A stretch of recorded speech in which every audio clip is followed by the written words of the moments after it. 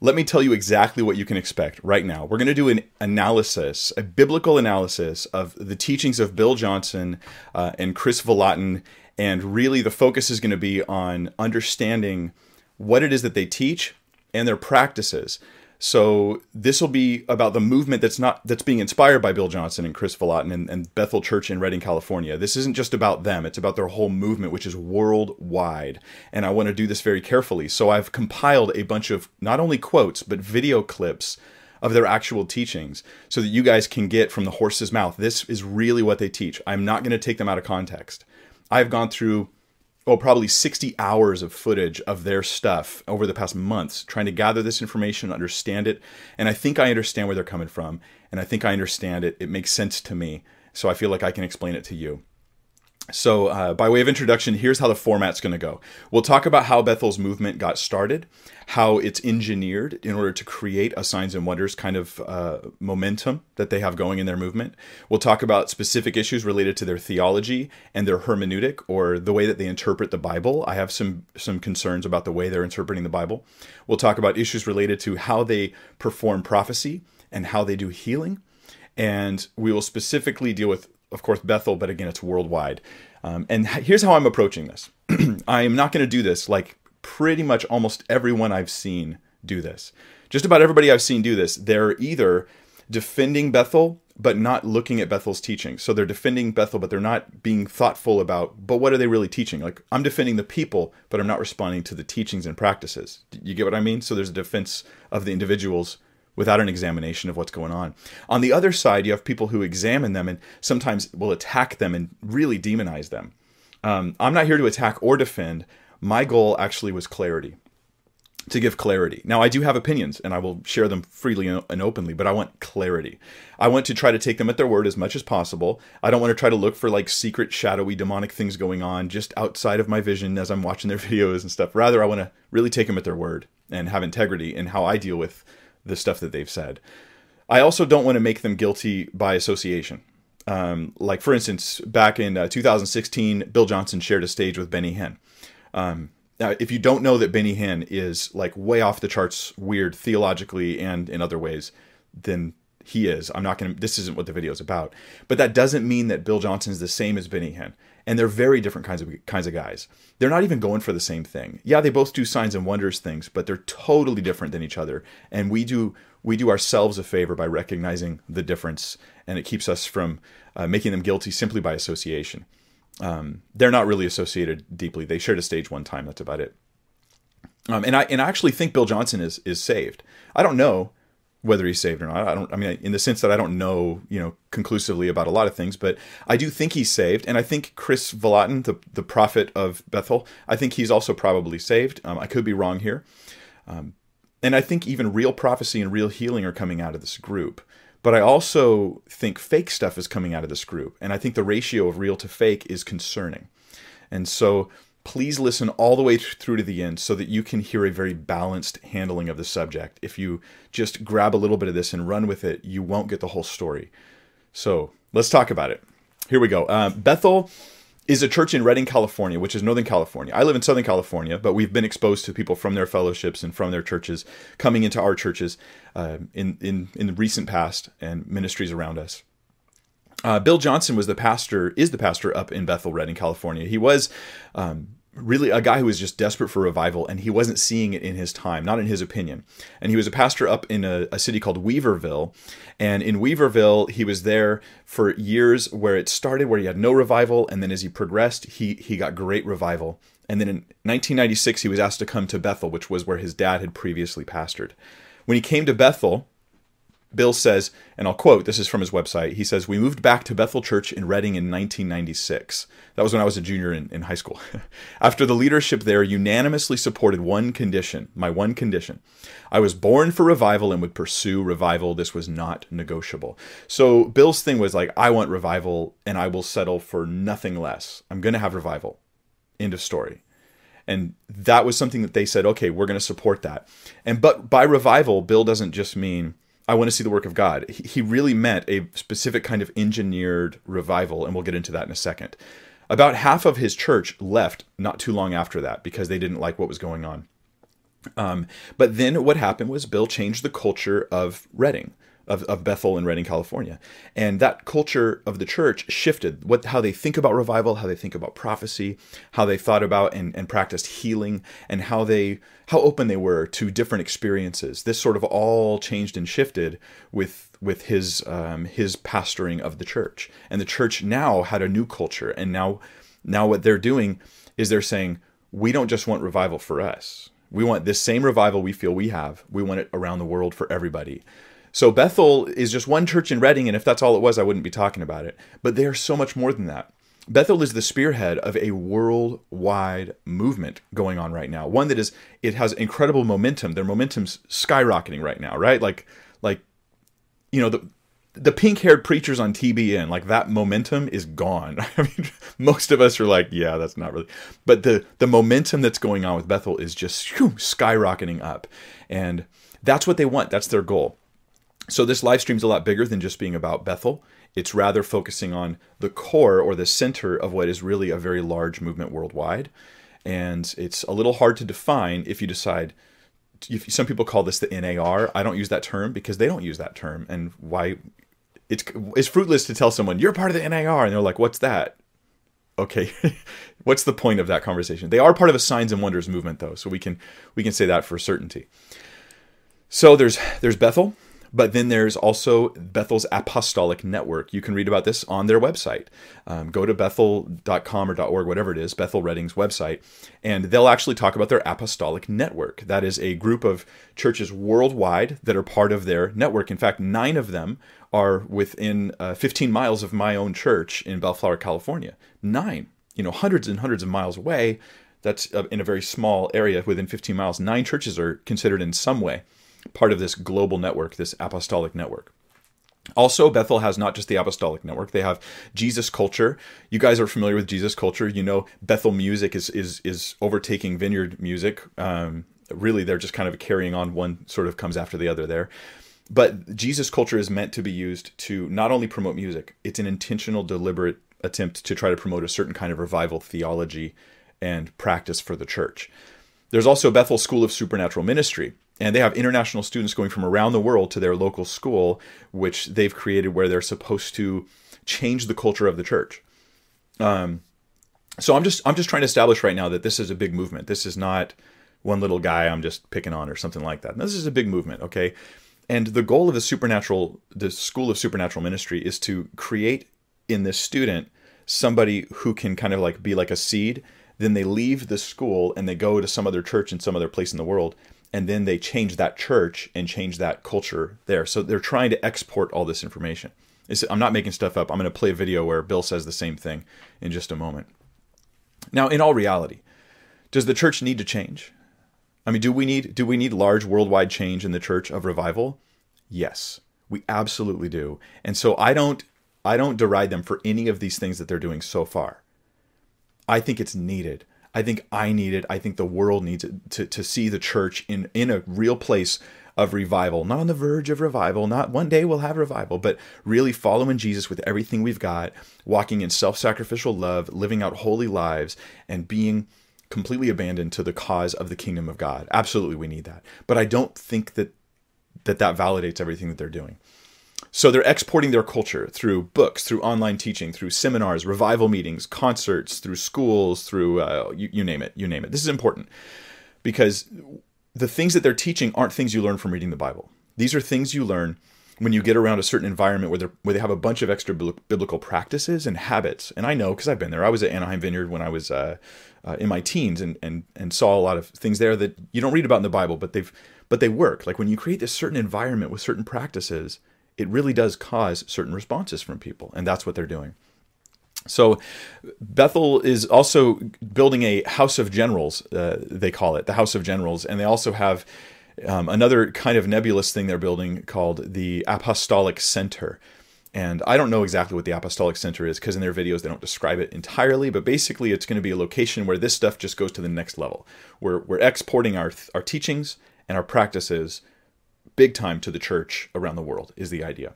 The House of Generals is going to be a location where they have, it's interesting, on a side note, I'll share this, where they have like kind of a museum of artifacts or relics from past revivals, and you come and you can touch them, or you can pray over them, and you can ask God for that anointing. And it's a little odd, but what's gonna happen is over the next 10 years, Bethel's going to become the Mecca for the hyper charismatic movement. And I'm charismatic. I believe in the gifts of the Spirit, but that's what Bethel's positioning themselves to become, is the Mecca. And for not just the hyper, what they want to do is they really want to appeal to all streams of the charismatic movement, as well as anybody even who's not. So this is going to be really big. Let me play for you the first video. This is Bill Johnson talking about his mandate to change the world. So here it comes. We're exporters. I don't ever want to change that. But my heart burns to be able to say, you know what, let's experiment at home. Let's get it working. Let's get the wrinkles ironed out of this thing. And let's get a model that can be duplicated anywhere in the world. And let's get that model. And it's not American culture, it's revival culture. And let's take it somewhere. And let's plant it. Let's plant it through Jesus culture. Let's plant it through the music we write. Let's plant it through the conferences that we do, the conferences that we bring in people for, so that what gets modeled is makes Jesus famous and really brings his presence into culture, into the environment. Yeah. Okay, so they want to. There we go. They want to bring their culture to change and transform the church so they can change and transform the world. And they're fully committed to this. It's not exaggeration. They want to change whole cities and whole people groups. And nothing's wrong with that unless the change you're bringing is not entirely healthy and right and good. And so it's a mixed bag with Bethel. There's things I like about it. And there's things I learn and grow from as I hear their teachings. But there's other things that I go, oh man, that's wrong. It's error. And what good is going to come of this kind of error? So I want to share that with you today. That's what they're doing. I believe they have some great miracles going on, but also some not miracles that they're pretend. They also have some twisted theology, and I'll show you this. I'll prove this to you today. They encourage people being fake. They honestly do. I will show you video of them encouraging people to fake prophesy, fake speak in the Lord, and that's coming. That's all coming up today. If you have any questions, go ahead and you can start loading them into the live chat. And AJ, if you're watching live, and AJ will send those to me at the end, I will answer those questions. If you're not watching live, I do try to check the comments on my videos, and I try to keep up with them as much as I can. So I will be checking that comment section. All right, let's talk about the teaching of Bethel, the theology of Bethel, their theological underpinnings. So Bill is, and I had to do a lot of digging to find this out, but Bill is an apostle in the eyes of the people there. Now, he never calls himself an apostle. And that's the first thing, if you're from Bethel, that's the first thing you're going to say is, Bill doesn't ever call himself an apostle. But you do, don't you? Because the teaching and the vibe and the feel of Bethel is, Bill's the apostle, Chris is the prophet, we have apostles and prophets. And so we have the fullness of the will of God for the church. So as Bill, he also thinks he's an apostle. I'm convinced, seeing hours and hours of him say this, do his teachings, I'm convinced he considers himself an apostle. So with that in mind, listen to this teaching of his, where he talks about how in Acts 2:42, we have like this beautiful verse about like the 4 things the church did that kept them healthy and strong. And one of them was they were steadfast in the apostles' teaching. Now, I would normally think of the apostles' teaching as being those things contained in the New Testament. He's going to imply that the apostles' teaching is actually the fresh word that him and people like him are bringing today. So that's what I want to do. I want to talk to you about. The context is going to be out of Acts 2. Acts 2 talks about that they continually devoted themselves to the apostles' teaching, to the breaking of bread, to prayer, to fellowship. They continually devoted is the phrase I want to work with. They were able to maintain a move of God because they continually recommitted themselves to what got them there. They recognized the distinctives of the season they were in, and they didn't try to pass from them too quickly. They continually devoted themselves to, and in today's case, I'll say the apostles' teaching. I think it's interesting that the Bible doesn't include a list of the apostles' teaching, because I think there are things that are always true, but there are also things that he is saying now that he wasn't emphasizing in a previous season.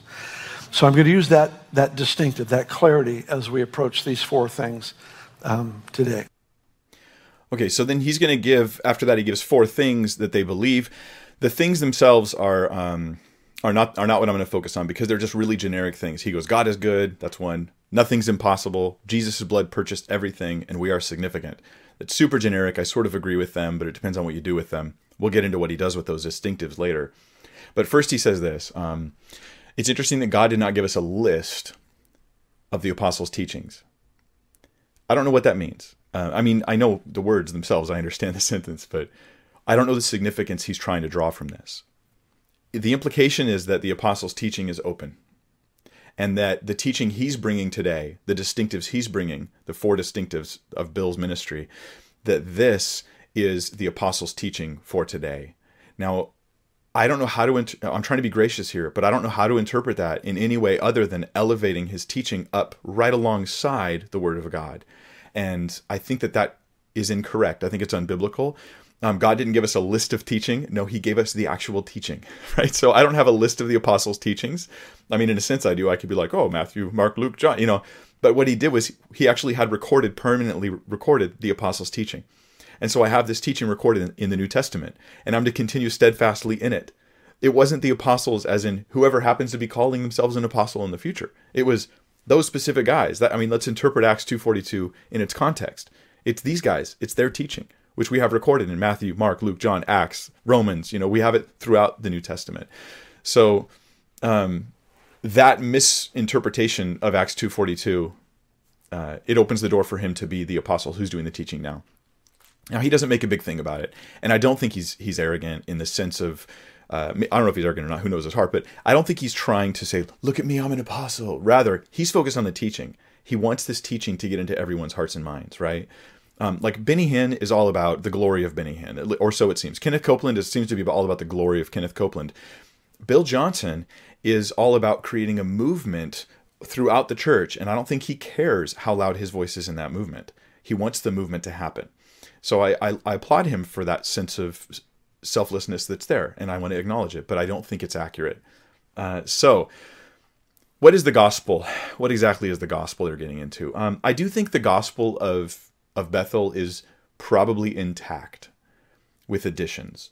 Now it's tough when you add something to the gospel, because if what you're adding may pervert the gospel to the point where it's a false gospel. Or it may not. I mean, this is a complicated issue. It depends on what you add, doesn't it? Or how you add it. Are you adding works to the gospel? That's a false gospel. So I think the Bethel gospel is intact, except for one big thing that they do, which is they include in the gospel itself, the gospel of salvation. Now, the heart of the gospel, right? Jesus' death and resurrection and our faith in him for salvation. That's the heart of the gospel, for eternal life in Christ moving forward into the future. But to them, the gospel includes something about healing today, right now. Not just the idea of healing. It includes you will be healed today, right now, in the name of Jesus. God wants to heal everybody. And that to them is central to the gospel. So here is a kind of disturbing moment where Bill quotes Galatians 2. And he uses the anathema of Galatians 2, if you're familiar with the passage. He uses it against anyone who doesn't think healing, not just healing's for today, but complete and total healing every time is for today. They're anathematized, which is to say they have a false gospel. Let's listen to this. I refuse to create a theology that allows for sickness. Now here we got a problem. Only one. It's a small one.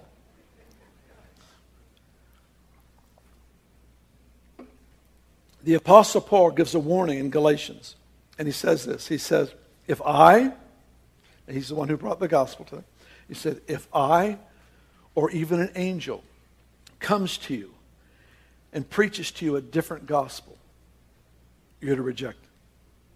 That's amazing. An angel shows up, and he brings you a different standard, a different gospel. Reject it. He says, even if I come back to you and I change my mind, don't pay any attention to me. All right? What gospel is it? It's the gospel of Jesus. It's the gospel of the kingdom. Okay.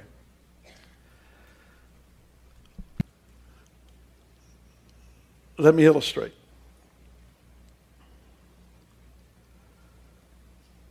Paul refers to his thorn in the flesh, which has been interpreted by many as disease, allowed or brought on by God.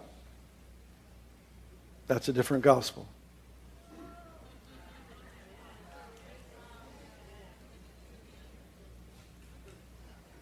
Jesus didn't model it, and he didn't teach it. And Paul said, you can't change the standard.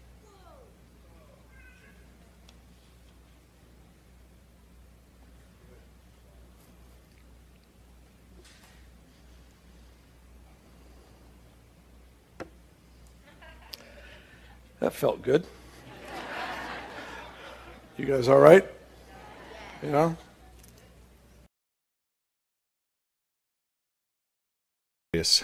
What he's doing here is he's actually saying you're anathematized, which means you're not just cursed in the sense of like something bad will happen to you. No, you have a false gospel if you don't teach that Jesus always intends healing every time. In fact, he even hung it on the idea. Some people teach that Paul's thorn in the flesh was a physical thing, was a physical illness or disease. It was definitely a physical ailment. Like, I don't see how you can get away around this. It was a physical ailment. That's the text. That's what it says. It was some sort of, I'm not perfectly healthy and prospering right now. Like, there's no way around it. It had to have been, even if it wasn't a disease, right? If it was like a limp or just, I don't know, some giant splinter sticking out of his side, like, it still was not perfect and whole and healthy. But if I teach that now, I'm anathematized according to Bill. I've brought up a false gospel according to Bill Johnson. Okay, so how extreme is this? Does this mean that Bill's not saved? Like, I'm not sure. This is such a weird theology and such a strange thing to do that I don't really fully want to go there. I want to offer the I don't know, like the kindness, at least, you know, human kindness of saying, no, maybe he's just wrong, but he's still saved there. And I sure hope so. And I think he probably is, but God knows. So this is a pretty serious theological misstep. But there's something that's more central to their theology. Like, there's a reason why they can say this, because you're probably already thinking, if you know the word, you're like, wait a minute. I mean, that doesn't seem consistent. I know lots of Bible passages that seem to refute the idea that we're supposed to expect full prosperity, full, healing and prosperity in life right now today. But how did they get around all those passages? Well, this is where we get to, like, I think the one wrong, false doctrinal distinctive of Bethel and of the movement that they're inspiring. This is the false doctrinal distinctive. Now, you may be part of the movement and not even know this distinctive because it is buried in thousands of hours of footage of inspiring messages that are very inspiring, okay? I'm inspired too. But when you get to the theology, you start to get to this one central theological pillar of all of their stuff. And it's this idea that we myopically look at Jesus. We focus completely on Jesus in the Bible, and we ignore everything else, and we filter everything through Jesus. Now, that might sound like good theology to you, but not the way they're applying it. Let me play for you some clips where they explain this teaching, how Jesus allows me to basically disregard clear teachings throughout the rest of the Bible. I'd like to suggest to you that any interpretation of Scripture that differs from the standard Jesus set needs to be brought into question. Don't approve it. Why? Because the standard is Jesus. So the first one there is the standard is Jesus. Don't even allow yourself to accept an interpretation that disagrees with Jesus. But get this, he doesn't just mean Jesus in general. They mean Jesus who fits the description we give. Jesus who always heals, Jesus who would never cause sickness, that sort of thing. So let me build this case. I need to build this case for you. I'm going to play 2 more videos where he says similar statements in different settings. It's theologically immoral to allow an Old Testament revelation of God's nature usurp and surpass the clear manifestation of the Father's nature as found in the Lord Jesus Christ. Okay, so it's theologically immoral to do this, right? This is the one big no-no that you don't do. One more video to explain this in more detail. Look at how he applies it. Jesus Christ is perfect theology. He's perfect theology. It is theologically immoral to allow anything, any revelation about God that contradicts what you see in the person of Jesus, to allow that to trump your concept of what God is like. The clearest manifestation of the nature of the Father is seen in the person of Jesus. He made it very clear. He said, if you've seen me, you've seen the Father. How did he handle sin? How did he handle sinners? How did he handle disease? How many storms did he bless? Hello. How many storms did he bless? How many times were there life-threatening storms that he would face in the middle of the sea, and he'd say, well, just go over to that city, destroy them, and it'll teach them to pray. And they'll become more like me. Is anybody alive in the building? We got concepts of the nature of God that are based on disappointment, not based on revelation. See, your questions about God, the questions that every one of us have, none of them have the authority to cancel a revelation. Okay, so here's what we got.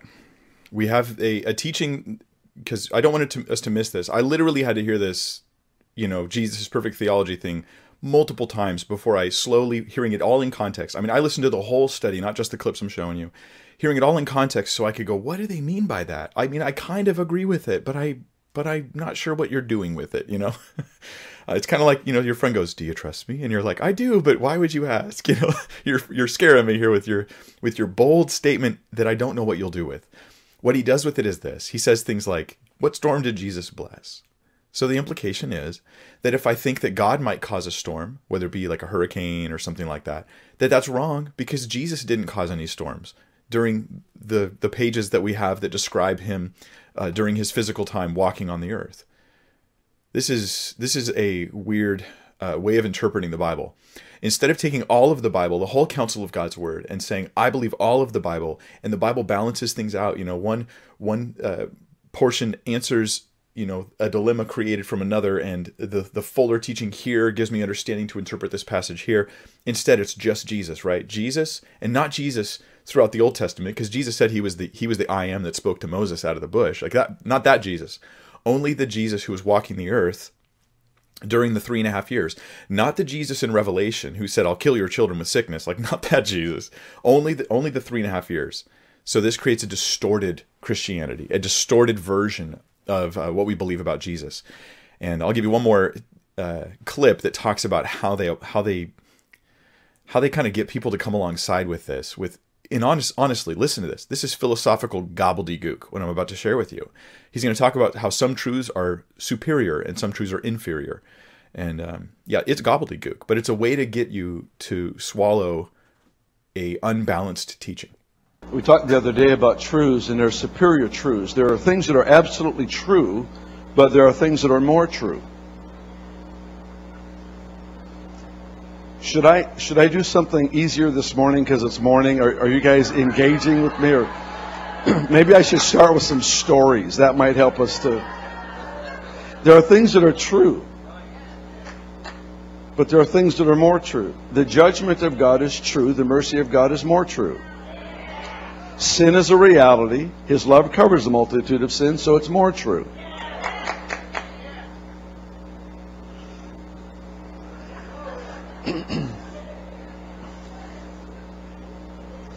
Anything that you know about the nature of God that is not seen in the person of Jesus is an inferior truth.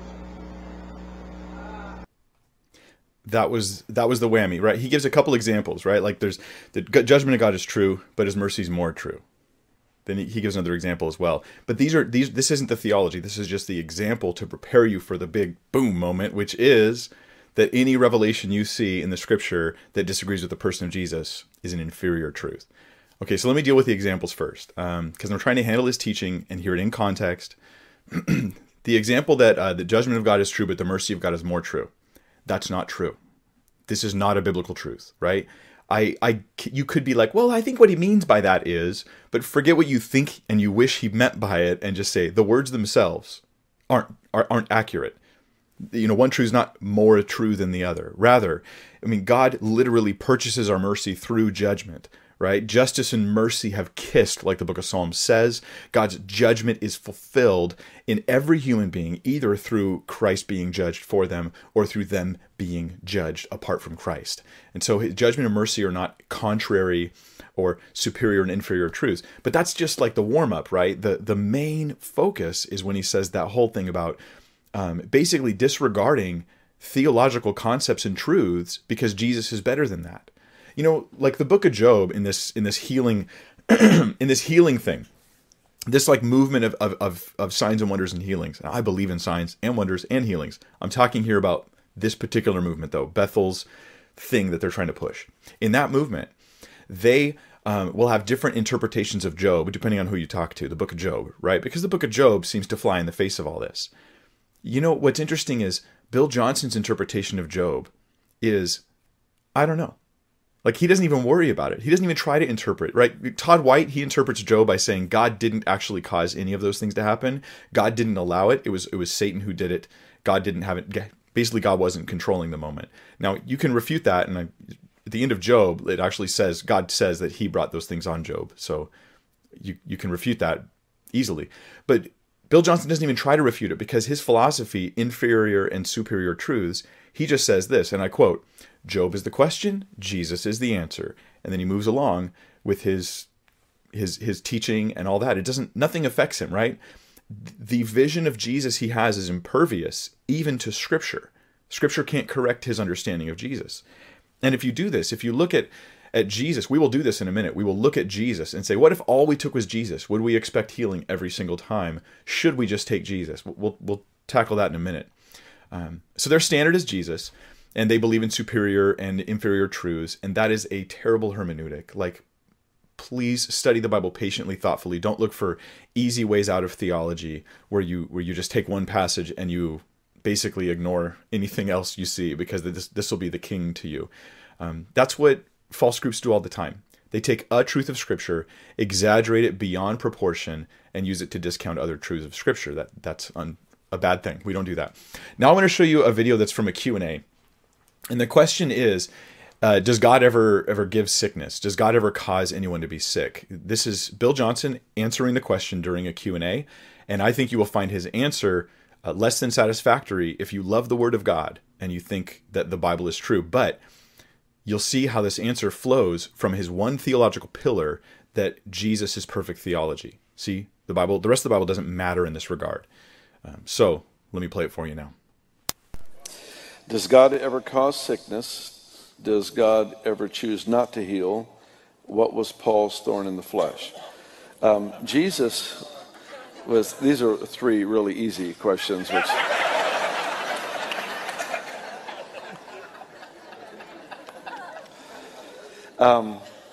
Jesus was sleeping in the bottom of a boat in the middle of a life-threatening storm. He was sleeping because the world he was living in had no storm. He was living in a realm of kingdom reality. He was actually living in a realm called peace. When they woke him up, he stood and looked at the storm, and it says he released peace over the storm. Now, how did he release peace? Because he had it to give. We know he had it because he slept in the storm. So you can only give away what you have. Can God give away sickness? No, he's not sick.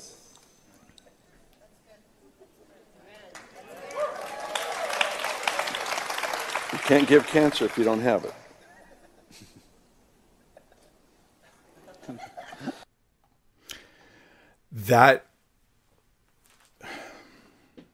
I want to have a loving, gracious attitude towards Bill.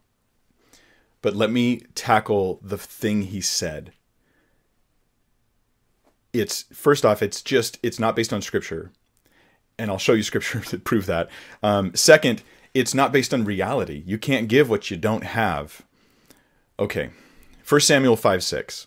It says, "But the hand of the Lord was heavy on the people of Ashdod, and he ravaged them and struck them with tumors, both Ashdod and its territory." Does God have tumors? Does God... You hear my cat meow? You want some pets? She's probably going to come and invade our live stream. Does God have tumors? That's the question I'd have. I mean, think about this for a second. Does God have tumors? Because you can't give what you don't have. And everybody laughs approvingly because that's all the theology they need. That is so shallow. That theology is so shallow. It scares me because you could be falling into any sort of deceit or any sort of confusion if you have that kind of weak theology. The cat people are all happy right now. Other people are like, that's so distracting, Mike. So, sorry, I love my cats. I think they're great. Let me give you another quote, because the response, can you tell? This is why I share with you that pillar. The one pillar of theology for Bethel and their group is Jesus' perfect theology, interpret everything else through him, ignore inferior truths like the one where God gave people tumors. So if Jesus is perfect theology, then if Jesus was to give someone sickness or death or something like that, then that would definitely prove that their theology is wrong and that Bill's trite answer to a very powerfully, asked question, like that doesn't work. Revelation chapter 2, verses 22 and 23. Let me read this to you. This is Jesus here. He says, "Indeed, I will cast her into a sick bed." I will cast her into a sick bed. This is about this false teacher in in one of the churches in the letters in Revelation. So Revelation 2:22, "I will cast her into a sick bed, and those who commit adultery with her into great tribulation, unless they repent of their deeds. I will kill her children with death." And these weren't about babies, they were about her followers. "And all the churches shall know that I am he who searches the minds and hearts, and I will give to each of you according to your works." This is Jesus in the New Testament giving sickness and death. And it's deserved. It's deserved and earned by those who are receiving it in this case.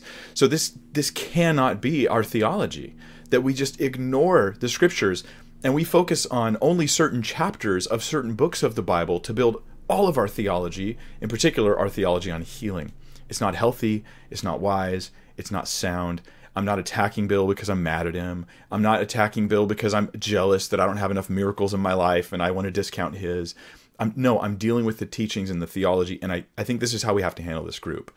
We have to deal with the teachings and theology, because their zeal is good, miracles are wonderful, healings are awesome, but their theology is off, and we'll get to the miracles and the healings and some concerns I have about those in just a moment. So, let's take, if we would, just the 3.5 years of Jesus' ministry, and we'll ask this. Because this is what a lot of people do, and Bill asks them to do this. He says, just read Jesus. Read the Gospels for months. Just read them over and over again, and just ask yourself, what lifestyle of Christianity should I have after reading the Gospels? Now, this is a good thing, unless you do it myopically, unless you do it where you're only reading those and you don't read anything else in the Scripture. You should be reading the whole counsel of God's Word, because God reveals things in multiple places in multiple ways. But let's take Jesus' 3.5 years. What did Jesus teach? Did Jesus teach me I should expect full prosperity in every way, as Bethel teaches, financially, physically, emotionally, health-wise? In every way, I expect full health and well-being right now. Is that what Jesus said? Well, look at what Jesus said in Matthew 26, verse 11. Think about these words. He says, "For the poor, you have the poor with you always, but me you do not have always." So in Jesus' life and teachings, he says the poor will always be with you. But Bethel's theology would be that we expect the church to eradicate poverty through proclaiming the gospel. There will be no more poverty. This is before the return of Christ, right? There will be no poverty. But Jesus said, you will always have the poor with you. So Jesus did not expect us to eradicate all poverty. Not that we shouldn't help the poor. We should help the poor. We should have hearts for them. I'm just talking about the extreme, exaggerated view of this. But if I take Jesus as perfect theology and I try to copy him in every way, does that mean I should have 12 disciples? And I'm asking sincerely, this is not mockery. Should I have 12 disciples? If I'm going to myopically look at only Jesus, am I not supposed to have 12 disciples? Should I be an itinerant preacher? I mean, I'm supposed to copy Jesus, right? Shouldn't I go around and shouldn't we all be itinerant preachers? Should I stay single? Jesus never got married, never had any relations of any kind. Shouldn't I stay that way if I take just Jesus and I ignore everything else the scripture teaches? Should I eat kosher? Jesus ate kosher. And some of you are like, yeah, man, eat kosher. And no harm in it either. But am I supposed to, though? Because I look at just Jesus. He ate kosher. Should I visit Jerusalem every Passover? Because Jesus always visited Jerusalem on the Passover. You see, you can't just say, I'll do whatever Jesus did and look at things that casually. We need to look at the rest of Scripture and in order to balance ourselves out with fullness of truth. There is a central verse in Bill's teaching and theology. It's on his website. It's in his teachings and his studies all the time. It's in his books. Some of you know it if you're familiar with Bethel and their stuff. It's Matthew 6:10, where Jesus told us to pray, "Your kingdom come, your will be done on earth as it is in heaven." On earth as it is in heaven. So their central doctrinal thing is, Jesus' perfect theology. That's the central doctrinal thing. But their center of how they practice their religion and their lives of following Jesus, that's this verse right here, Matthew 6:10, which is on earth as it is in heaven. And what they think this means is that God is going to cause everything that would be like we would expect to see in heaven, we'll be seeing it on earth. That's what they think that verse is saying. That's not what that verse is saying. It's a prayer. We're asking his kingdom to come. We're asking for the second coming of Jesus. We're asking for his will to be done. We're asking for that thing we read about in Revelation to happen now. In fact, let me read this to you. If you've been to Bethel, you've been confused on, she's back. You've been confused on what it means for God's kingdom to come. You think his kingdom coming is healing, right? Is miracles, is signs and wonders coming to your community right now. That is, in a sense, the kingdom of God coming near you, and this is consistent in the Gospels, the kingdom of God being upon you, so you're being invited to that kingdom. But when his kingdom actually comes to earth, that's Revelation.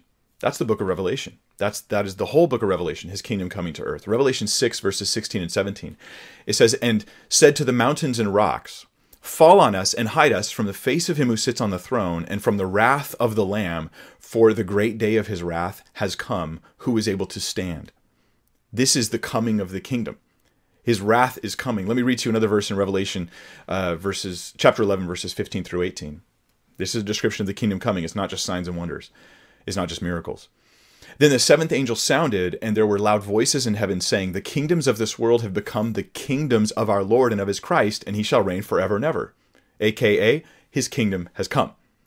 "And the 24 elders who sat before God on their thrones fell on their faces and worshipped God, saying, 'We give you thanks, O Lord God Almighty, the one who is and who was and who is to come, because you've taken your great power and reigned.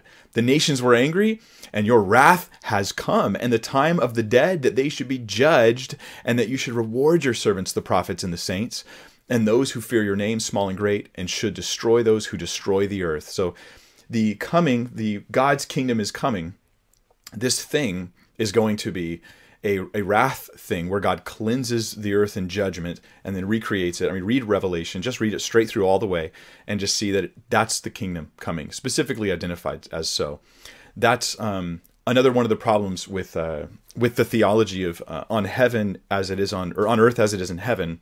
That's the theology. That's the practical theology of their church, is that their standard's way too low.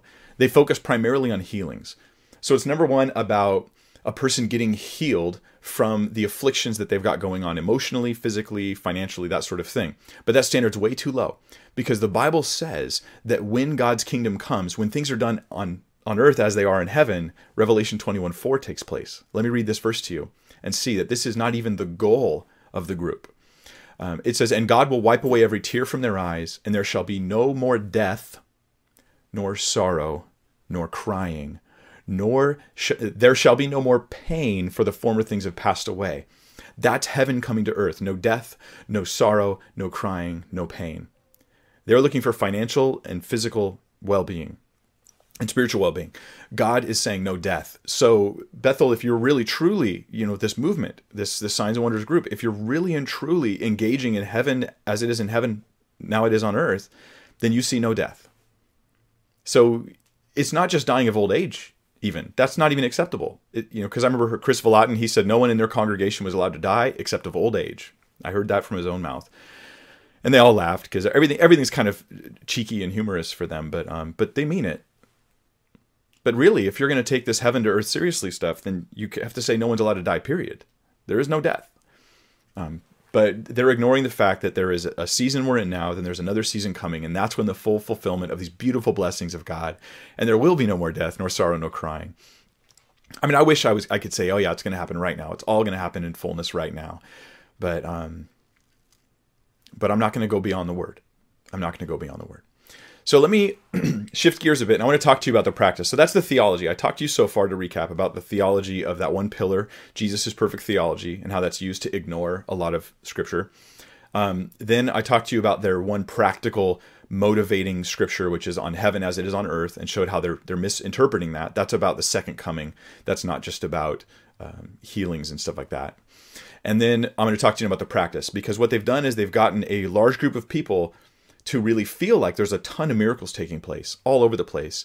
And it's really sent out a vibe to others where they come and they visit Bethel for miracles. Like Nabil Qureshi, wonderful guy, wonderful man of God. He visited Bethel for miracles a couple different times while he had cancer. He actually received, according to him, I've listened to his vlogs, he said he received hundreds of prophecies that he would be healed of his stomach cancer. And he was encouraged by those things. Let's not discount that. But it didn't happen. But I mean, how is it that you can get hundreds of prophecies wrong? Hundreds, not one, hundreds. Because of what I'm about to tell you right now. Here's the things they practice. Regarding healing, they encourage, I think, fake healing. They first tell people that God is always willing to heal. Now, follow with me now. Imagine at your church, you start doing this. You start employing these practices. You tell them one, God is always willing to heal. Always, always, always willing and ready to heal right now. Not in the distant future. Doesn't heal even when I die and I'm in his presence. Obviously, I'm in fullness of health. So that's the first thing. The next thing they do, though, because I feel like this healing doesn't take place, so then they lower the threshold for confirming healing. They lower the threshold for confirming healings. So they'll pray. Bill will say, I really feel like I got a word. It's people who have joint problems. You've got joint problems, or you have headaches, or you've got something wrong with your stomach. There's a growth in your stomach. He'll put out a word, and then he says, raise your hand. And then he has whoever's got their hand raised, the rest of the congregation puts their hands on that person and prays for them. This is all, nothing's wrong with this so far, right? This is fine. This is good. We should probably do more prayer for healing in most of our churches and not shy away from it. I think we should be encouraged in this area by Bill. But what happens next is after they pray, they bring their hands down, and then Bill says, hey, anybody who was healed, raise your hand and wave him in the air. Raise your hands and wave him in the air. Okay, how do you even know you're healed? I don't know if I'm healed right now. Like, say you've got a hernia. I've had 3, so I know about hernias, okay? So you got a hernia, and you go, am I healed? And you're like, well, I don't know. It's not protruding at the moment, but I'm so excited, and I thought I would be. I'm raising my hand, and when I raise my hands up, people start shouting and cheering, and it's this wonderful moment, a really wonderful moment. But what they've done is they've lowered the bar for actually confirming that you're healed. If you go to a prayer room at Bethel and you pray and you're like, yeah, I can't move my hand, it really hurts, and they pray over it and they pray over it and they go, try to move it now, and you move it and they go, how's it feel? And you go, it feels a little better, and they go, praise the Lord, let's pray again. How's it feel now? I feel it's a little bit, let's pray again, let's praise the Lord, let's pray again. And I love the persistence in prayer, that's not a problem.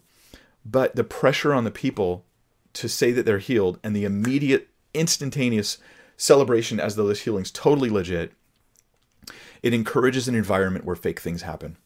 It also, they decrease their ability to say that someone's not been healed.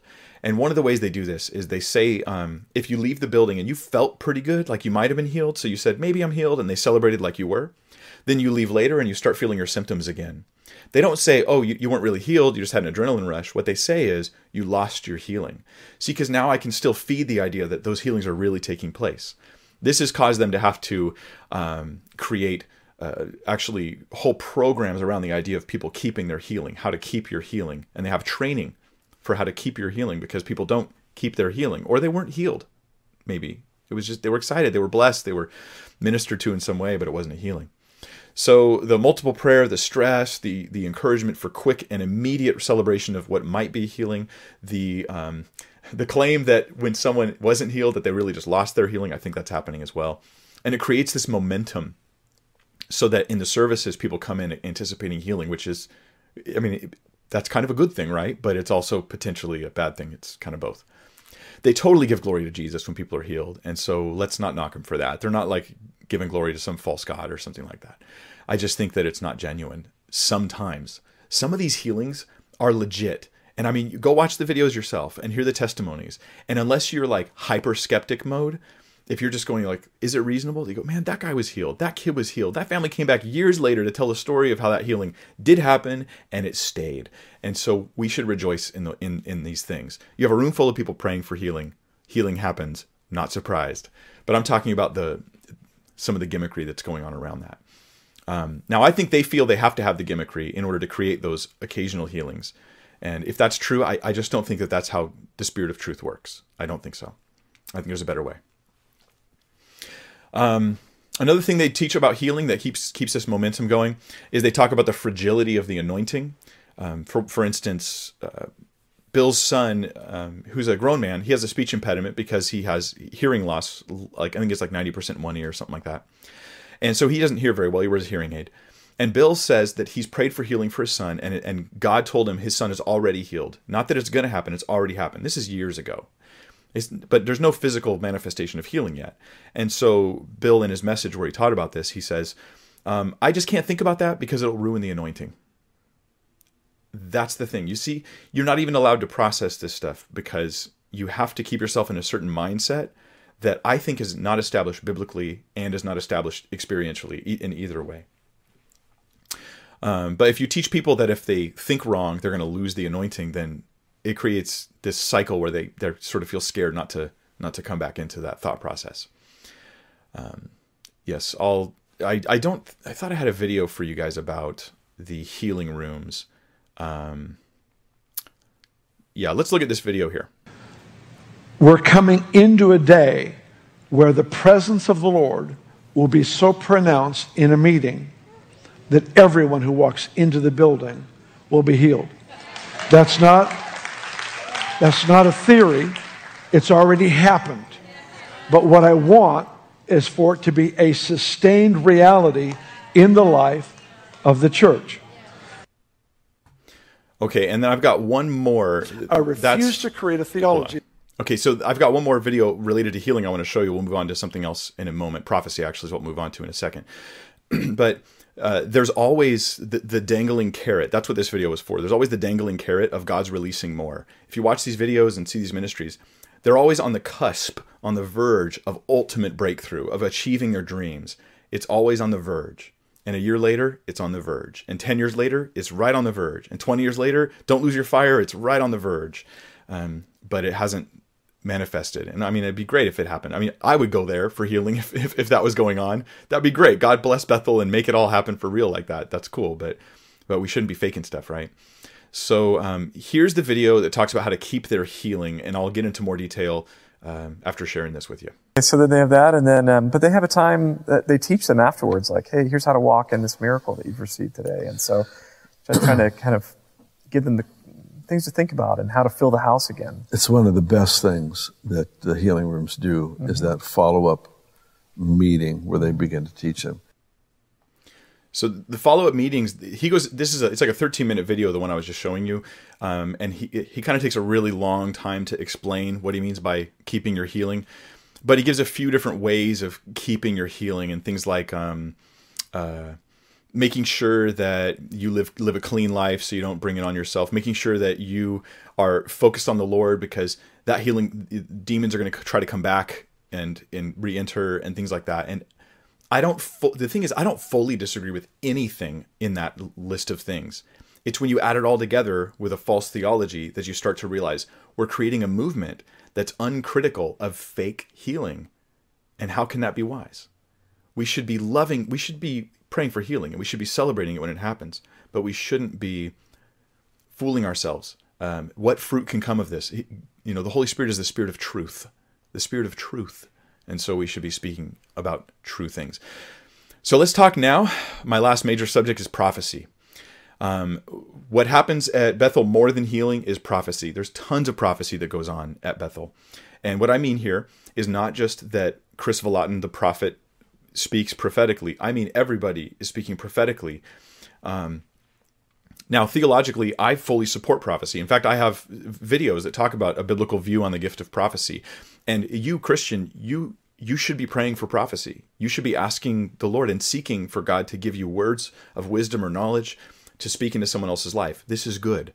Because I'm not here attacking healing or anything. I love these things. We should be inspired to do them. Don't do that thing where we go, they're being weird, so I'll pull away from the goodness of this good thing because they're doing it weird. I don't want to be like that.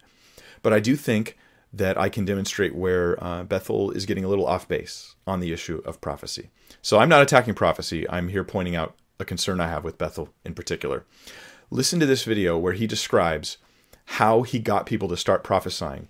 Remember, Bill was in Weaverville before he came to Bethel. And in Weaverville is where he first saw the movement taking place, first saw the gifts of the Spirit flowing. And so this is how it happened. I want to pray for this prophetic anointing. You guys would laugh if you knew how. I'm just going to tell you. I can actually go a couple minutes over in this service. I don't in the other one, but this one I can. Yeah. You know how we started the prophetic in Weaverville years ago? There was zero prophetic. Zero. There wasn't a prophetic mouse. There wasn't a prophetic flea. There was zero when we moved there. So I'd get men, sit around a table. And I'd turn to the one on my right, I'd say, if Jesus were to walk in the room right now, what do you think he'd say? And they'd go, I think he'd say. And I'd go to the next one. We'd go all the way around the room. And after we got all the way around the room, I'd say, do you realize that you all just prophesied? And they're like, oh, it's that easy. See, when you strive is when you miss it. It's when you relax in who you are, abiding in presence, abiding in his voice. It becomes very natural to speak words that are life-giving. Okay, what I hear there, and I think you hear it too, is that he encouraged people to just say something that they imagined, and then he called it prophecy. And he tells them that's how it started. That's how it started in Weaverville. We just got people around and we just said, just say something, man. Say something nice that maybe Jesus would say if he was here. That's prophecy. Is that prophecy? No. No. Is it wrong? No.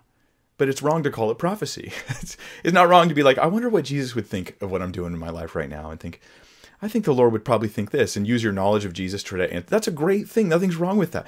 But when you say that's prophecy, that's where you crossed a line. So there is an encouragement, and you are trained to do this. Like if you go to Bethel School of Supernatural Ministry, or if you get their information, you're trained to go to your church and do this with your staff. Just basically get them to fake prophecy. Can real prophecy come out of that? Yeah. Can fake prophecy come out of that? Yep, absolutely, and it will. So let me give you the theological significance of this kind of prophecy. The Bible actually talks, did you know this? The Bible talks about 3 sources for prophecy. There are not 2. We tend to think, is it from God or is it from Satan? Is it from God or is it from Satan? Where is this prophecy coming from? Now, God has his prophets. We know that in Scripture. Satan has his prophets too. We know that from Scripture as well, false prophets. But the book of Jeremiah and Ezekiel reveal there's a third kind of prophecy. And that, I think, is largely, that's the kind of prophecy that's happening in Bethel. I don't think it's demonic, most of it. I'm not saying even some of it is. I'm just saying I'm not making that decision. I don't hear all the stuff that's going on there. But I think most of it's probably not, okay? And here's what I think most of it is.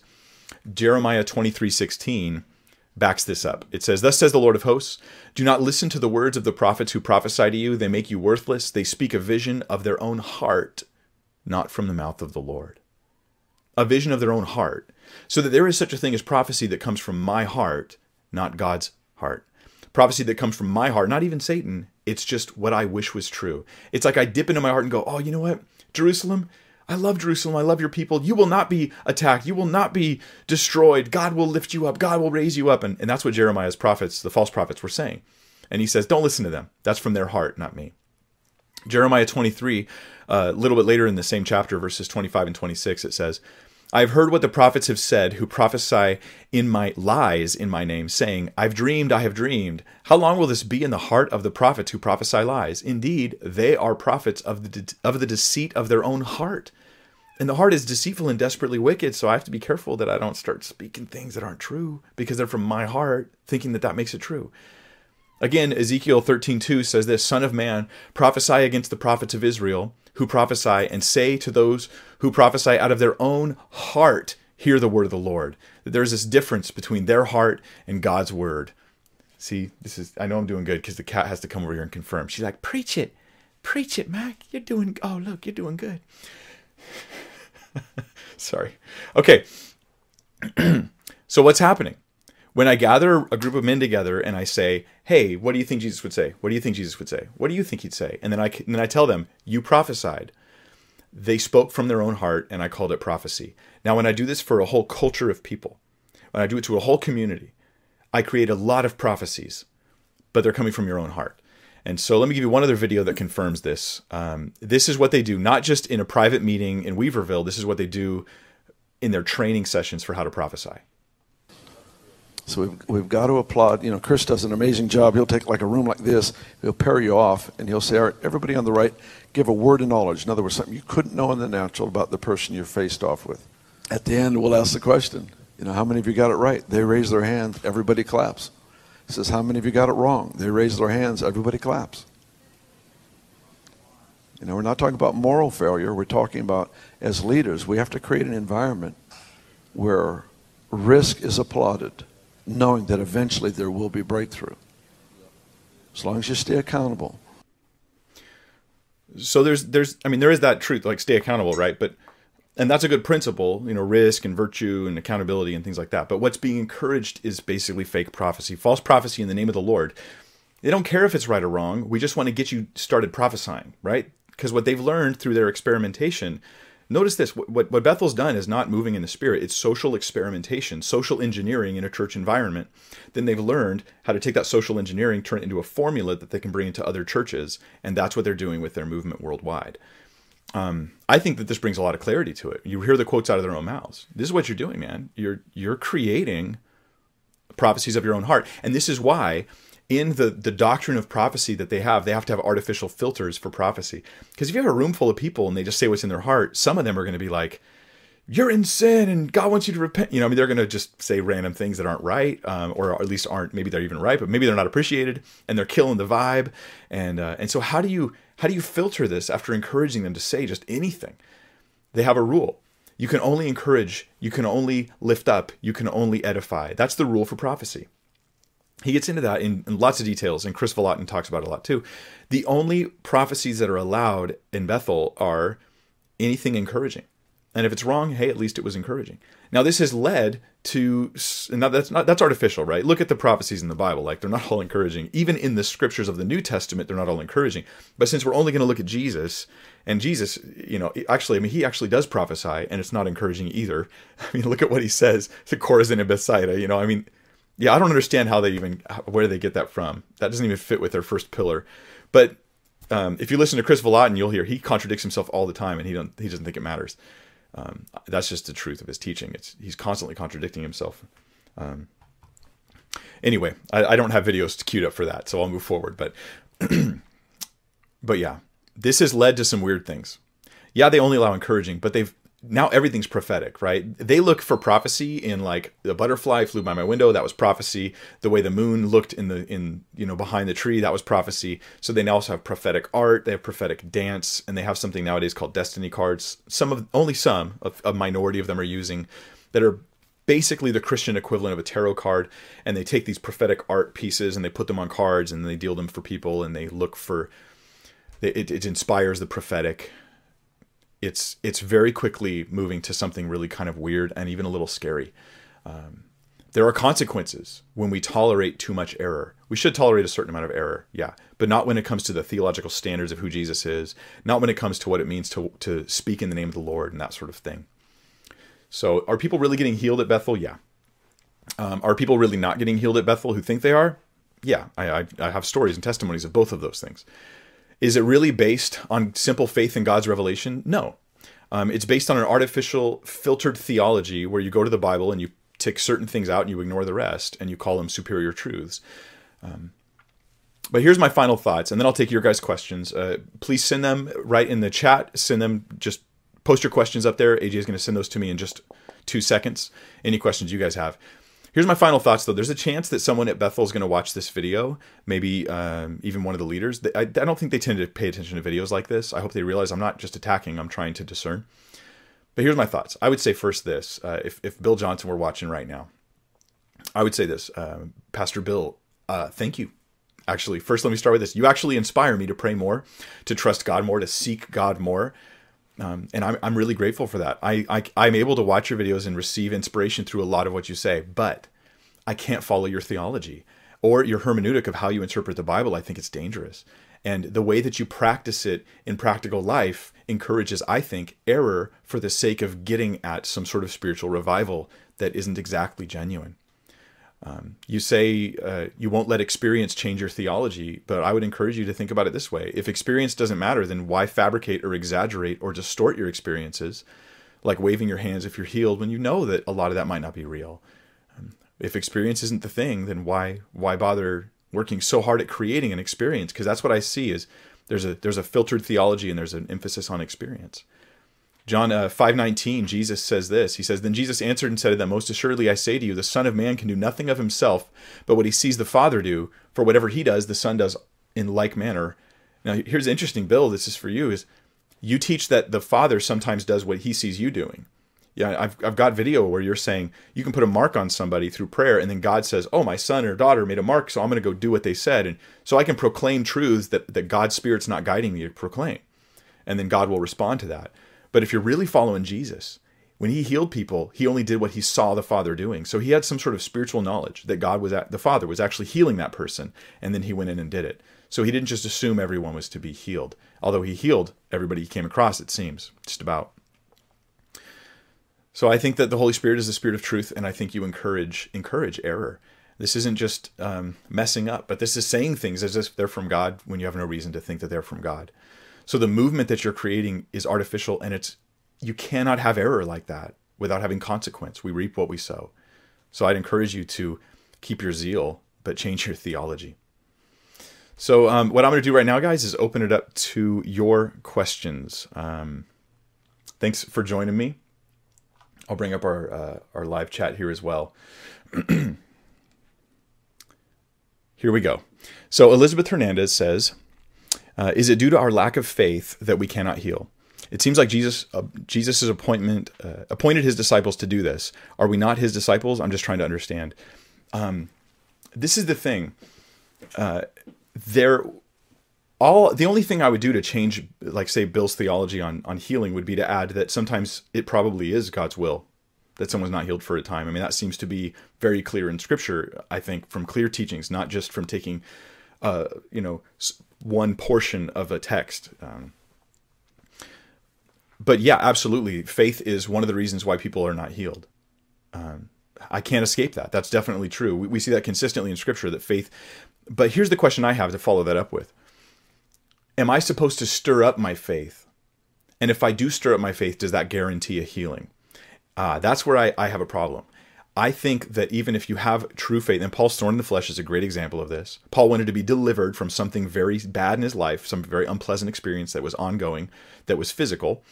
And he prayed 3 times, and the Lord said, "No, my grace is enough for you." See, Paul had faith, and he had God's ear, and he prayed, and God said, "No, this is part of my plan. It's to keep him humble according to Scripture." So yes, faith is one of the check boxes for healing. It's one of the check boxes, but it's not the only one. So I hope that offers some balance for you. From Truth and Grace, it says, ask Mike if he thinks maybe their idea of sanctification is not just off. It seems we need to experience these hardships. My grace is sufficient. Actually, you know what?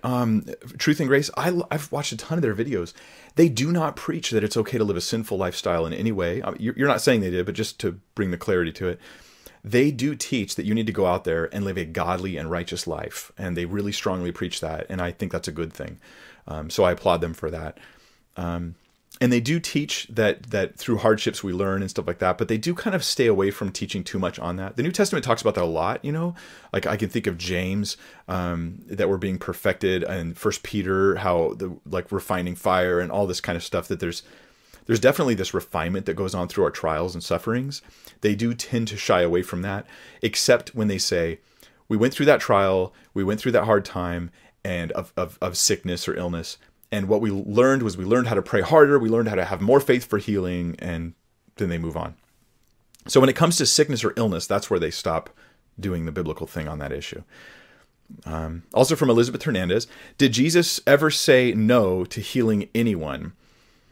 It depends on what you mean by Jesus, right? So in Jesus' 3.5 years of ministry on the earth, he never said no to healing anyone. Not that I'm aware of. In Jesus' 30 years of life before that ministry, he said no to healing everyone. He didn't heal anybody he came across, as far as we know. In the time since then, when the apostles were going out, there were seasons where people were constantly healed in the book of Acts. Jesus said yes to healing those people. There's times where, like Paul says he leaves Trophimus sick I think it was what it was. He left him sick in Miletus, I think was the city. And so Jesus didn't heal him. Paul prays for healing, and the Lord Jesus tells him, my grace is sufficient for you. So he says no to healing him there. And there's times in other places in the Old and New Testament where God doesn't heal people. But the problem is when you say, I'm only going to take the 3.5 years of ministry and make that my whole theology. And I think that that's unbiblical to do that. Because that same Spirit of Christ is the one who inspired the rest of the scriptures too. From Don Snyder, it says, does this movement have a conception or prediction of end times? It kind of resembles RCC that sort of overlooks Revelation since they believe they have a representative of Christ on earth. Okay, what is their eschatological view? They think, I think they're dominion theology, and they think that they're supposed to sort of bring in the kingdom to the earth. This is why, so when you hear Bill Johnson, if you hear his teaching a lot, you'll hear him use the phrase, disciple the nations. And then he'll counter it with this. He goes, I don't mean disciple individuals in each nation. He means disciple the nation. So he sees the church as infiltrating the world and taking over, not with like a militaristic style takeover, but with a servanthood mentality. But he sees, basically that's a dominion theology. So they think that they're supposed to take over the world. I know that sounds creepy, but that's what they're thinking. Yeah. And I mean, I'd rather have them running the world than a lot of the people that are running the world today, though. So I'll give them that. But I think that eschatology is wrong. But that's where they're at, I believe. And from Judah Matthews, it says, Mike, can you recommend some teachers or resources to help us become more biblical thinking? There it is. Ministries like yours that are dedicated to biblical truth and not ideology. Well, I'll say, I think that having a variety of teachers is really great. So I love some of the teachers I really enjoy listening to on a regular basis. I like podcasts and online and stuff like that. This might surprise some of you guys. I listen to James White. I really love James White. Shout out to James White. I love him. He'd probably chew me out, but I love him anyway. I listen to Dr. Brown. Dr. Michael Brown. I love his stuff too. And he's actually defended Bill Johnson. And I think he's one of the guys that defended the person, but didn't look at the teachings very carefully. And I like even the Calvinist guys like R.C. Sproul and John MacArthur and those guys. But I don't only listen to them, and I don't think you should either. I also think Leighton Flowers is a great guy to check out, especially if you're hearing a lot of Calvinists and you want to hear the other side of the story. Leighton Flowers has some really good content on that. And forgive me, Leighton, for saying this, but he does better in his teaching videos than he does in his debates. Debate is a very difficult thing to do, and he's gone against James White, who's like the king debater, you know. So I would say his teaching videos are going to be even better for clarity than the debate issues. So those are just some people who you could look at. I'm just saying these are guys that I've found that I've liked online. I don't think there's any one person who I would say, that's it. Take their word for it and just run. You know, don't worry about other things. I can't do that with anybody. Don't do it with me. Don't make me the only guy you listen to. Don't do that with anybody else. There's only one word we take and run, and that's the word of God. Everybody else is just a commentator. They're just common potatoes. So there's some ideas for you. They all have their shortcomings. So do I. But that's how it is. So, Mike, you know who else I really like, just for thinking, maybe Greg Kokel's got some really cool stuff. I used to listen to his stuff online all the time. Really neat thinker. And I like when he handles biblical issues, even though he's not teaching scripture verse by verse. So from Judah Matthews, Mike, what about Matthew 21:21? If you have faith and do not doubt, you can command a mountain to throw itself into the sea and it will be done. I don't even know for sure how I'm supposed to interpret this passage. I don't want to water it down. I'm very cautious to not do that. But here's the question. All I have to have is faith, right? Okay. Is that the only verse that talks about answered prayer? No, there's lots of other scriptures. So let's put them all together to get a full teaching on prayer instead of just one verse by itself. Definitely faith is a huge thing that levers the movement of prayer and the answers of prayer. But also James tells us that you do not receive because you ask amiss, that you may spend it on your pleasures. So faith might be there, but the prayer was for your own pleasure. It also says in 1 John that whenever we ask his will, if we ask for his will, we have what we ask of him. So God's will matters in prayer too. So the best thing I can do is to try to put all of this together and say, Nothing's impossible through prayer. Nothing is impossible. It's simply faith that's required, regardless of the size of the problem. But I still say, Lord, check my motives. Lord, let it be according to your will. I think that that's appropriate. That answers all those questions. And perhaps if God is the one imparting me this gift of faith in that moment of prayer, maybe it's him that's showing me, I'm going to cast that mountain into the sea. And I go, I believe you, Lord. Lord, in Jesus' name, I pray you command that mountain. And then it happens. So maybe he's the one that's providing some of that faith as well. Maybe. I'm not 100% sure on how to answer that. Just don't isolate that verse from all others. From Chavita or CH4 Vita, it says, have you ever heard Bill Johnson clearly preach the gospel message? No, but I've heard him agree with the gospel. And I've heard it several times, right? We believe in the gospel. We believe in judgment. We believe you need Jesus and you need to give your life to Jesus and believe in his death and resurrection. So I've heard them kind of, it's always a nod though. There's always a big but at the end of it. So it's like this. We believe in the gospel of Jesus Christ, but we think that signs and wonders point to the gospel, and then it's all about signs and wonders. I think that they have a distorted view of the gospel in that it's really focused on signs and wonders more than anything else. I've never heard simply a gospel message from him. I would like to hear that. I have looked for that online. I've looked a lot. Send me the message if you know of it. I'd love to hear it. That would be great. From Carl Wellborn. Do they teach against the non-negotiables like the triune God, salvation is by grace through faith, virgin birth, sinlessness of Christ, death, burial, and physical resurrection? They teach most of those, but I have not heard any discussion of the Trinity. I haven't specifically heard them say the virgin birth, although I'm pretty sure that they believe that. The death, burial, and resurrection, yes. The sinlessness of Christ, yes. I have heard all those things in the teaching at one point or another. From Rona 5, doesn't Bill Johnson teach little God's mentality?